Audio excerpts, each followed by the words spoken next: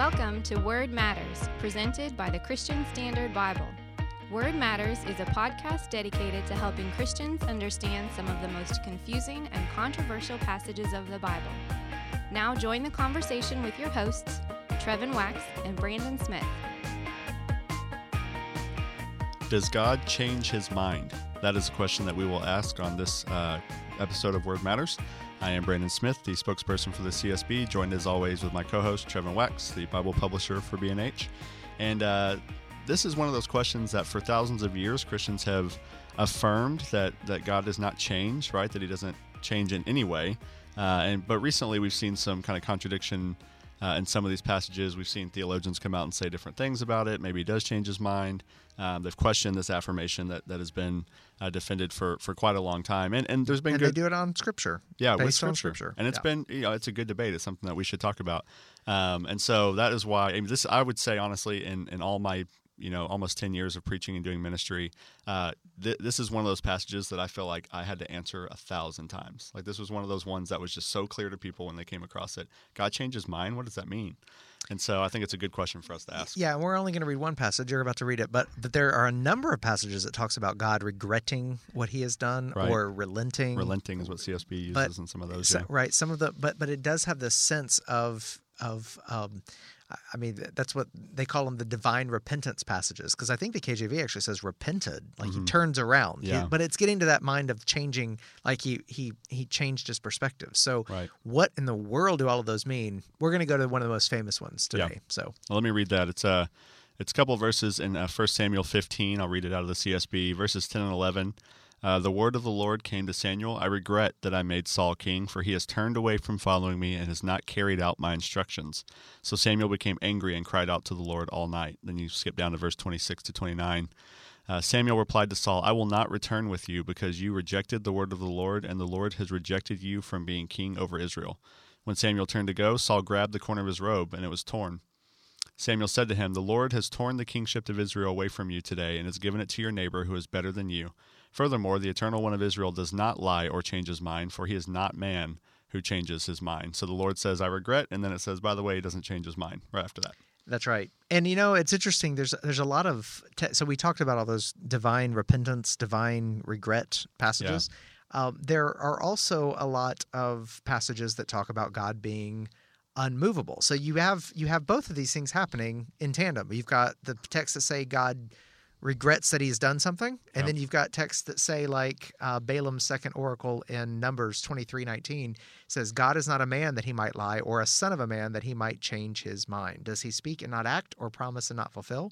Then you've got James 1:17, every good and perfect gift is from above, coming down from the Father of lights, who does not change like the shifting shadows. Mm-hmm. So you've got this focus here. So let's take a couple of views here.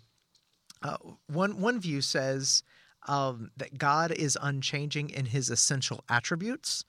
That means he's essential in his covenant faithfulness and he's keeping of promises, in the truth of his revelation.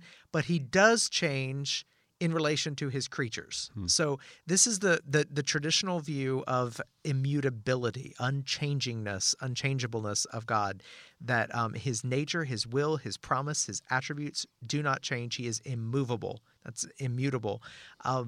But he does interact with human beings and he lives in relationship with them.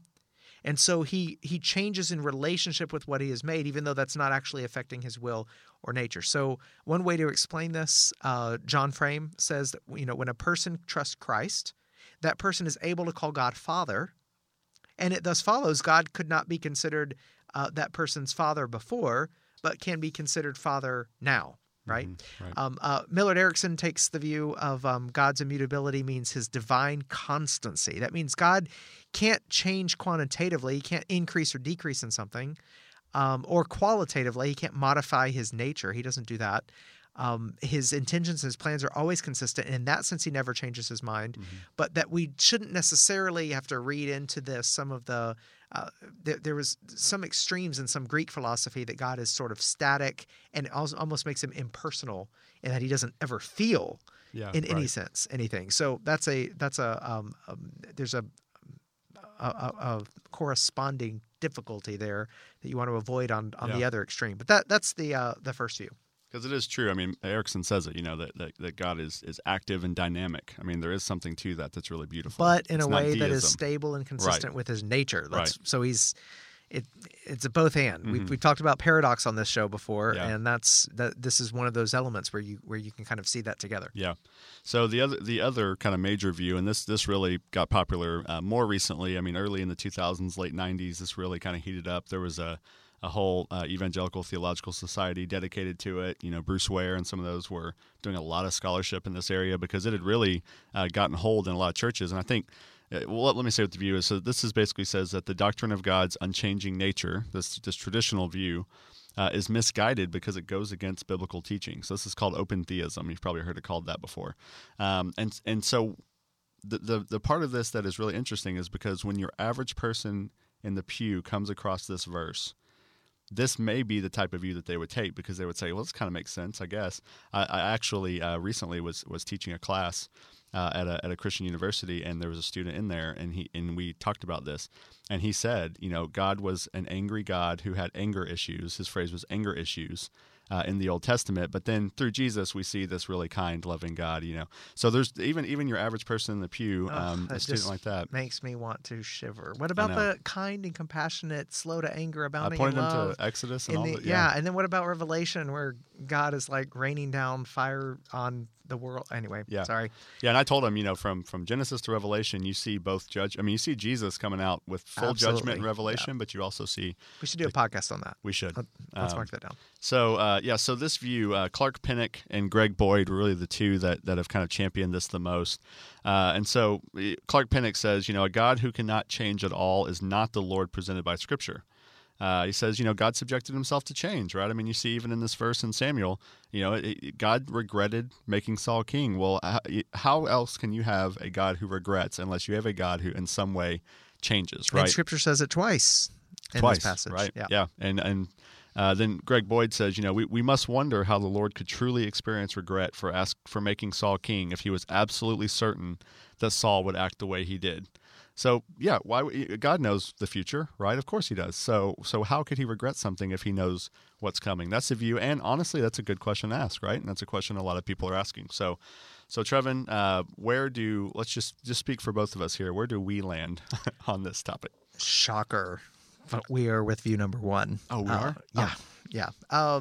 Okay. Sorry, don't mean to demean it. It is. No. Yeah. And listen, I think it is good to wrestle with difficult scripture passages. That's the whole point of this podcast. Yes. So I don't want to, demean Clark Pinnock or Greg Boyd or others on that basically what they're doing in this circumstance is they're taking the passages that say God regretted, and they're using those as the standard by then which to judge all of the passages talking about God being unmoving, unchanging, he doesn't change his mind, rather than vice versa. And what the traditional view has done, and what I think is right, has recognized that the statements that God is unmoving, that God is unchanging, are the ones that we judge everything else by. So if there is something that appears to contradict that, something else must be going on. And in this case, I think the best explanation is that the scripture writers are using what we call anthropomorphic language, meaning they're using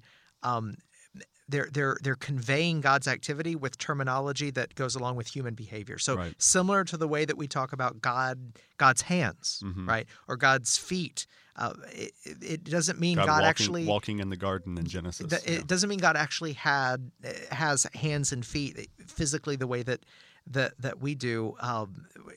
God transcends that human. Those human finiteness of finite descriptions that we use to describe humans, God, we say, transcends that. And there's a whole separate conversation about Jesus being incarnated and God actually having 10 fingers and 10 toes, right? But that's separate from this. Yes, yeah. So thanks for bringing that up, because yes, God has hands and feet. We're talking about God the Son after his incarnate state, right? So that's true. But the emphasis in the Old Testament, though, on God with his mighty arm showing, we're using human language to convey truth about God in the similar sense. That's what's happening here with this language about regret. Yeah, and so and let me just say I fully affirm and agree with what you said.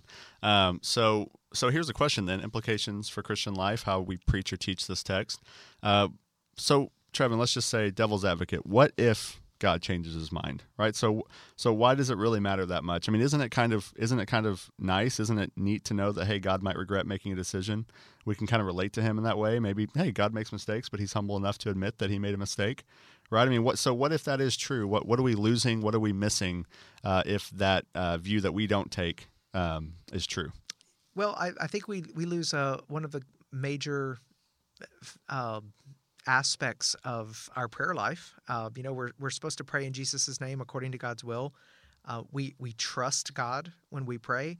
We trust that he's going to accomplish his will, that he's going to fulfill his purposes, even if we don't understand them. Yeah. And we do also intercede. Moses interceded on behalf of others.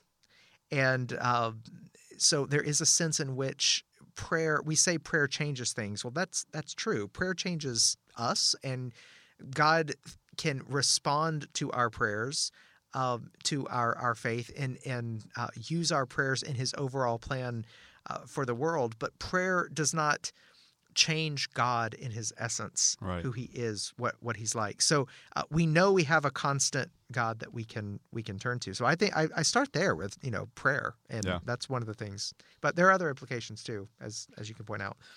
Yeah, I think too. We need to be reminded that God is in control, right? So when we do pray, we do know that God is in control, that he's not wavering, that he's not kind of sketchy about. He's not like your high school girlfriend who you don't know if she loves you every day, or you don't know if you make her mad enough, she's going to turn on you. And you know that if God has promised to do something in Scripture, that he will do it. And if he's promised to respond to your prayers, he will respond to them. It reminds us that his purposes are steadfast, and that his unfolding in history, just as he planned, which you see all throughout Scripture, all the prophecy and everything that comes true, we know that he's in control. And we know that when we look at the end of Revelation, that there's a new heaven and new earth, and that we will be without sin, no more tears, that's not going to change at some point, or that's going to be thwarted by somebody. And this gets really personal and really practical really quickly. Yeah, it does. I mean, think about this. If God can change, if God is changeable, if the future is open, God doesn't even know what's going to happen exactly. Yeah.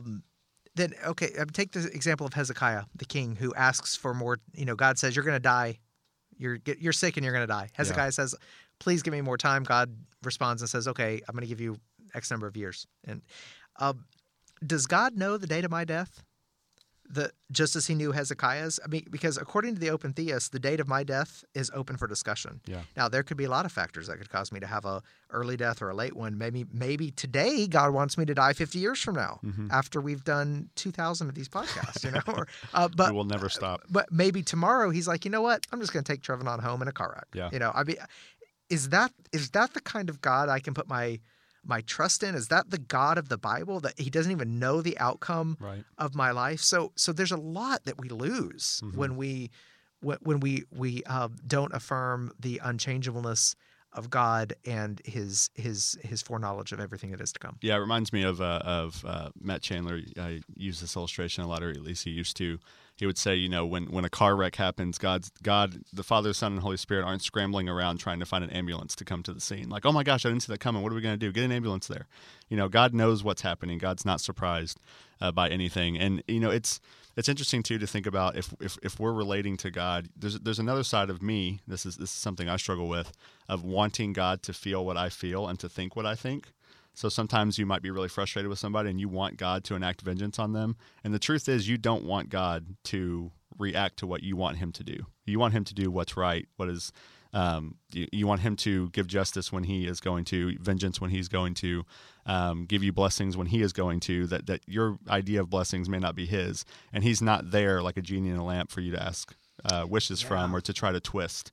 And that's something that would be my tendency, to want to twist God to do what I want. God in your image. And that is not the God that you want. You want to be in God's image, not God in your image. No, and but the difficulty with what you said about the car accident, God not taking God by surprise, I mean, that does lead to other difficult theological challenges.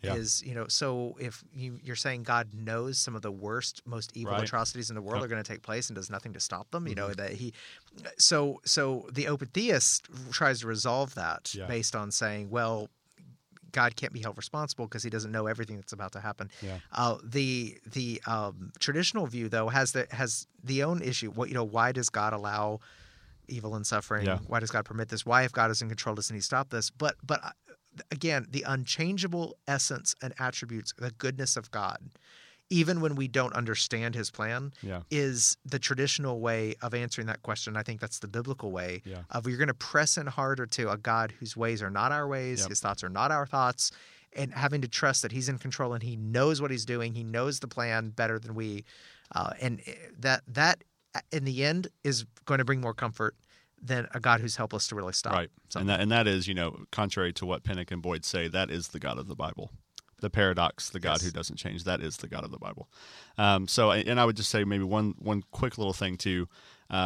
Sometimes with these tough texts, I think we assume that people always notice them and know what to do with them, and it's always worth making sure that when we're preaching and teaching that we're being really clear about these things, that we're elevating the sovereignty and goodness of God. And I think most people would say that they do that and think that they do that, but we should always just be aware that there are people who sit at home on their couch and read Scripture and may not come and ask you what is the answer to this question. You might not even notice the contradiction, or the apparent discrepancy. I don't want to say it's a full-on contradiction, but just the paradox of those two statements being so close together. Even. And we should always be aware of that. Maybe and however that looks in your teaching or preaching ministry, we should always be aware that there are unanswered questions and there are a lot of confusion that we can help clear up as much as we can. So, anyway, Trevin, thank you so much for jumping on, and thank you all for listening. We will see you next time.